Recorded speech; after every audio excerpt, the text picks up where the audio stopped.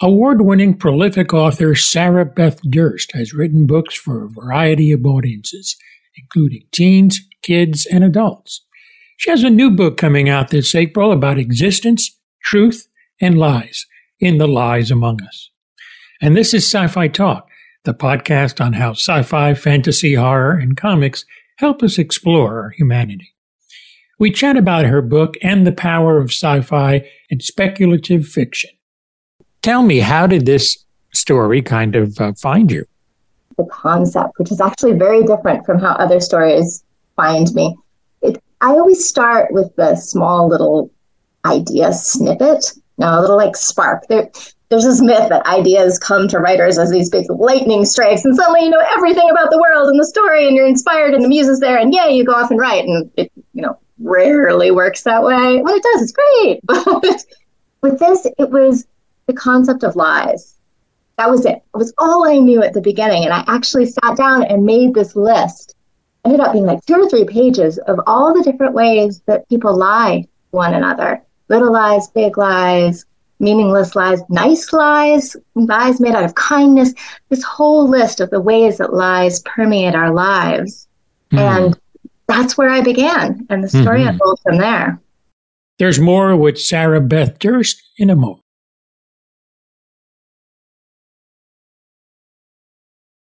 Oh, talk about something that's very timely. We seem to have right now in America, and maybe some other parts of the world too, a problem with the truth. So, everybody seems to have their own truth, and there's not a lot of common ground there. So, I think a book like this just touches on that. When you wrote this, was that something in the back of your mind, or you just front of my mind? Very much the front of my mind. Really? Oh, cool. Yeah, it was. As you said, it's pervasive in our society right now, all through politics, all over social media. It's a huge, huge issue that just invades all our lives. And I wanted in this book to address it from a really personal level.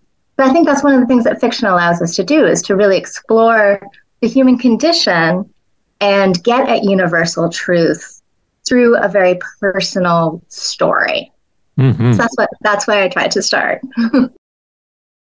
I'm actually also looking at your website and sarahbethdurst.com, and I'm gonna read a little bit of the description. I want you to get your comments here. And it starts off with, I'm going to paraphrase it actually. Hannah is the main character. Her mother dies. And apparently, the funny thing is, as far as Hannah's concerned, nobody actually sees her or listens to her. And, she's confused. She's dealing with grief of her mother's death.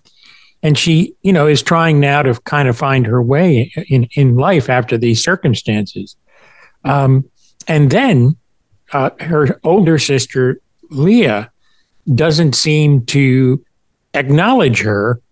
And it makes me wonder, is she really there? So kind of comment on that. And again, it's lies and truth, and maybe a little bit of a Philip K. Dick-like existence too. Yeah. The book is about a woman who doesn't exist ever. No one can see her. No one can hear her. No one can touch her. She can't touch anyone. She can't participate in a conversation. She does not exist, and it's seen through her eyes, alternating with life through the eyes of her sister, who very much does exist and has never seen or heard or spoken with this sister, who is convinced she's part of this world. The way Hannah sees the world is she sees it almost in layers. She sees the intentions of other people, the dreams, like the house that they both grew up in. Hannah sees it as this beautiful 2-story home with a pristine kitchen and a garden out in front. And her sister Leah sees it as a dilapidated 1-story house that the house has never been painted. There's junk in the front yard. Nobody's picked up a newspaper in forever. And it smells like mold from the kitchen. And they experience the world through 2 different lenses that interlock.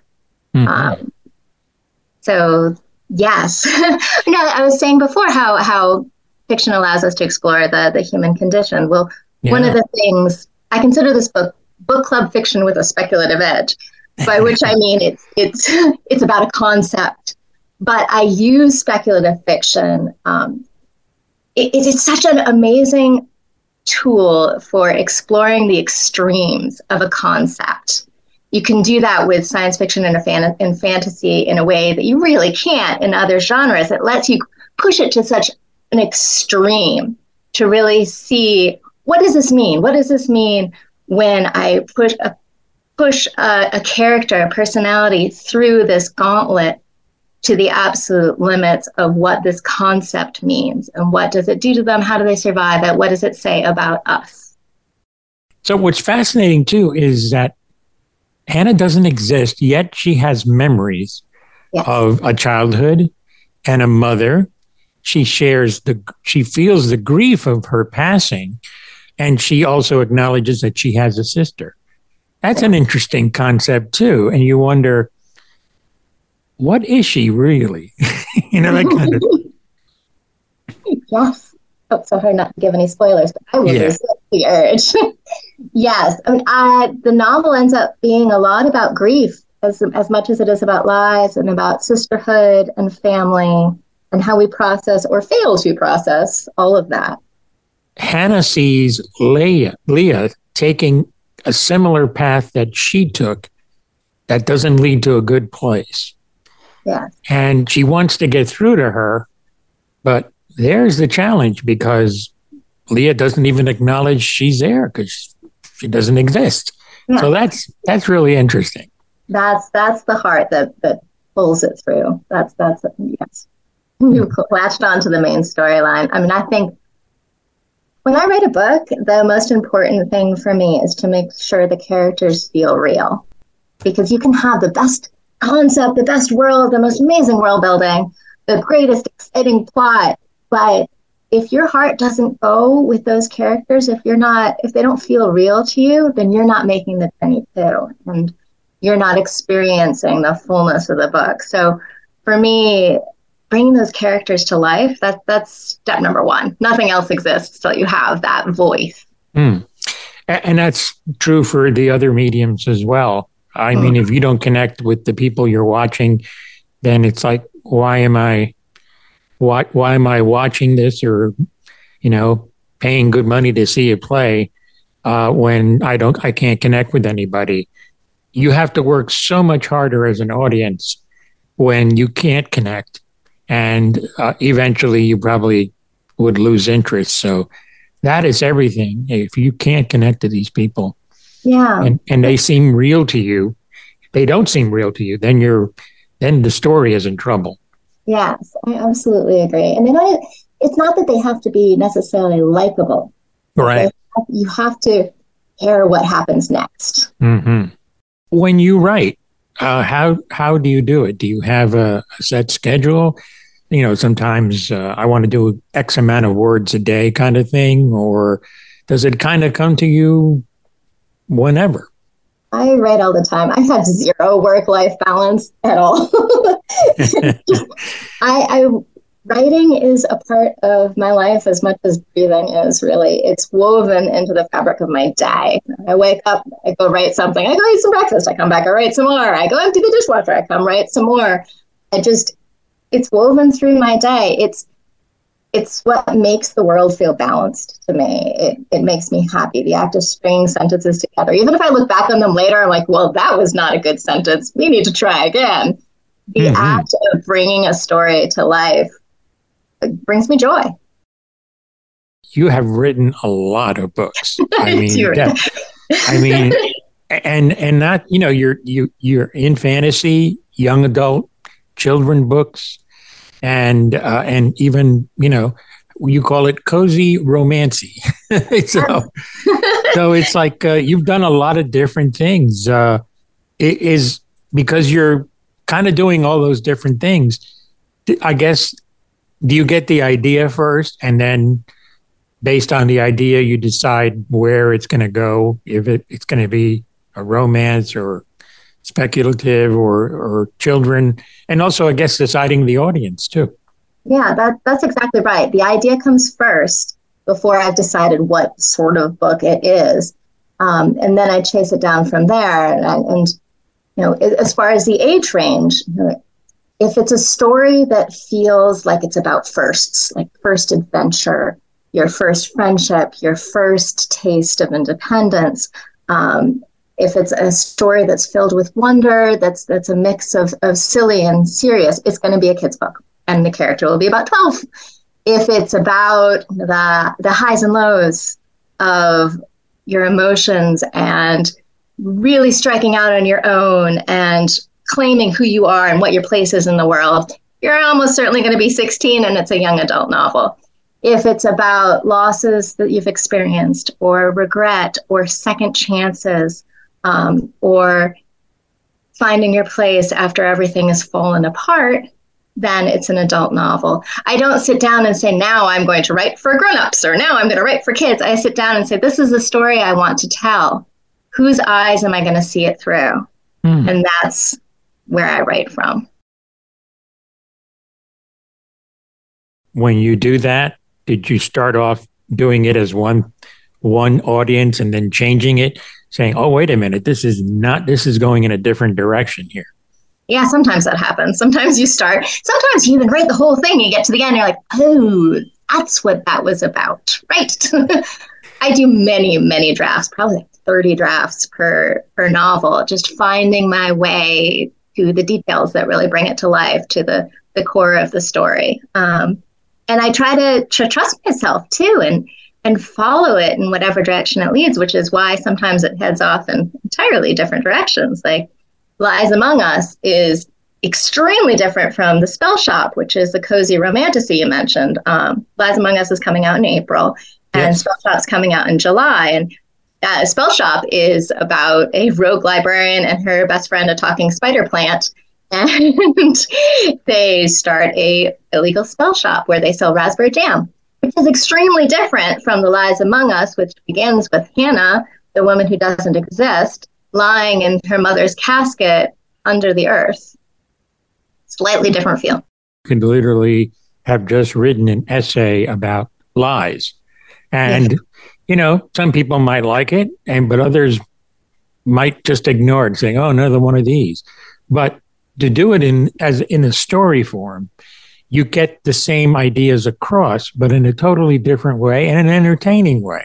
So I think that's the beauty of speculating in this way. And this podcast I really created because I guess I'm still searching to see what the human condition is and what it's going to be. So that's part of why I created it. And it's not just, celebrities and all that. It's really just trying to find, what are we? Where are we going? Do we ignore where we've been? That kind of thing. So, yeah, I think that's so important and so beautiful, and something that we can all do. And I think fiction, it talks to people's heart to heart. It like bypasses your logic and your head and goes straight into your heart so that you incorporate these ideas and they kind of invade you. And that's all. I just think books are these magic things. They're these little rectangles that have the power to change you from the inside. There is a connection that happens, maybe not really in any other medium, between the reader and the book. Yes. And, especially if you're in a quiet space, what happens is you kind of connect in a way that's very different than any other way of seeing it. Like if they saw it as a film, you connect in a different way. Mm-hmm. If you saw it as a play, you would connect with a different play. But this is more personal because it's usually in a safe place that you're reading, or maybe you're traveling, but you feel, you feel comfortable, and that opens yourself up a lot more. So I do like the way that books do that compared to other ways that we consume things.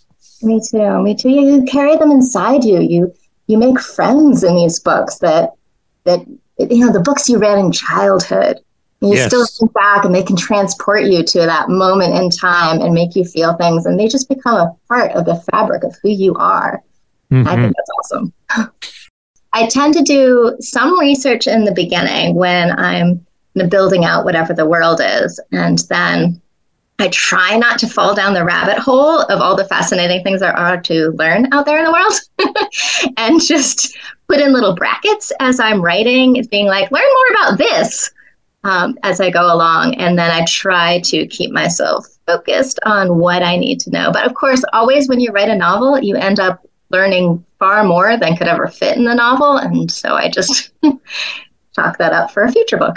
Mm-hmm. That's all good. As far as editing, do you edit your own books or do you have an editor? Well, the editor, I take it as far as I possibly can before I show it to anybody else. So I do about 30 drafts on my own.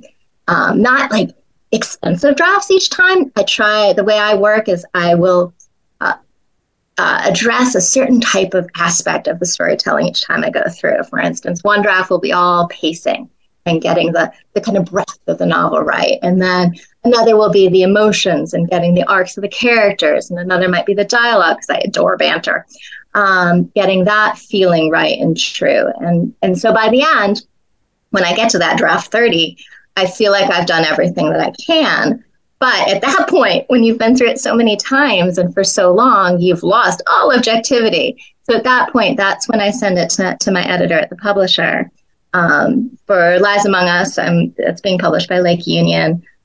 Spell Shop is through Tor's new imprint Bramble, and Spyring is through Clarion Books, which is part of HarperCollins. So I have a separate editor for each. Well, yeah. Right. Sure. And then they come back with with their suggestions for fixing it. And that is so much fun because then you have fresh eyes on it and you can dive in at that point and really refine it. Have you ever thought about exploring the world of audio and having audiobook versions of some of your books? There are audiobook versions of all of my books. Yes. Oh, great. Yeah, and I love that. I think that's so great. And hearing how the audiobook narrator brings the characters to life, it's so cool. Hearing someone say your words. When you hear some of them, does it kind of take you in a direction you didn't think about Sometimes when you wrote it? Yeah, sometimes it does. And the interpretation of different characters, because it's a different storytelling kind of thing. And but that's really cool. I like that. And I know there are a lot of people that love audiobooks, so I love having the books available in that way. A lot of books now are available electronically. Yeah. What's your feeling on that? I mean, you could literally have like probably at the minimum 4 or 5 of your books on somebody's Kindle or even their phone, and they can take it with them. I love that. I love books in all forms, actually. I mean, there's really nothing better than curling up with a cat and a hardcover and snow is falling and reading that and just having that visceral reading experience. However, if you're traveling somewhere, bringing like 20 hardcovers with you is not going to work. So I love my Kindle as well, which I have stocked with a couple hundred books just in case my reading mood changes. Oh, that's awesome. That's amazing. You can store that many. But, that is so cool. And you touched upon something that I firmly believe in, that tactile experience of having that book in your hands. And maybe if you read it a few times and the spine is a little bent or, I kind of like that. It's like revisiting an old friend. Yes, exactly. Yeah, some of my favorite paperbacks, like my copies of the Belgariad by David Eddings, the spines are like crinkled, so they're like falling off, and it brings back the memories of every other time that you've lived in that world. This is out April 1st. Yes. Is there room for a sequel, or you think this is it? This one it's written as a standalone, so okay. It's got a firm ending. But I am working on another book that it's a different world, entirely different characters, but it's got the same kind of feel. And that's called The Willow and the Warbler. That's going to be out in 2025. And it's about a woman who cannot stay anywhere, who comes to a town that she cannot leave. Oh, that sounds awesome. I don't know, did you mention Spyring at all? Oh, yes. And Spyring is coming out right in between the two in May. That is for kids ages 8 to 12. That's not speculative at all. That's about two modern day kids set in Setauket, New York, who go on a treasure hunt adventure and learn about Anna Smith Strong, who was a George Washington's spy, the first female spy. Oh, wow. I did not know that. That's pretty cool. I like that. It involved a lot of research, and I love research. So it was a lot of fun. I guess a good place to start with you would be your website. Yes. I've tried to divide it up into the different flavors of my books, and I've got excerpts from all of them. So the first chapter from all of them, so that people can see what they're in the mood for before diving in. Yeah, we'll have it in the show notes of the podcast so people can visit it. So definitely. Well, thank you so much for being here, and just really an amazing concept for a book. And I really can't wait to see what the reaction's going to be once it's out. The Lies Among Us, and boy, that's hitting it right on the nose as far as timeliness. So I think it should be really interesting to see what people think of it. Thank you, and it was wonderful talking to you. Thank you so much for having me on your show. Visit her official website, sarahbethdurst.com. And Sci-Fi Talk has a special offer for you, but not only for you, but maybe friends and even family.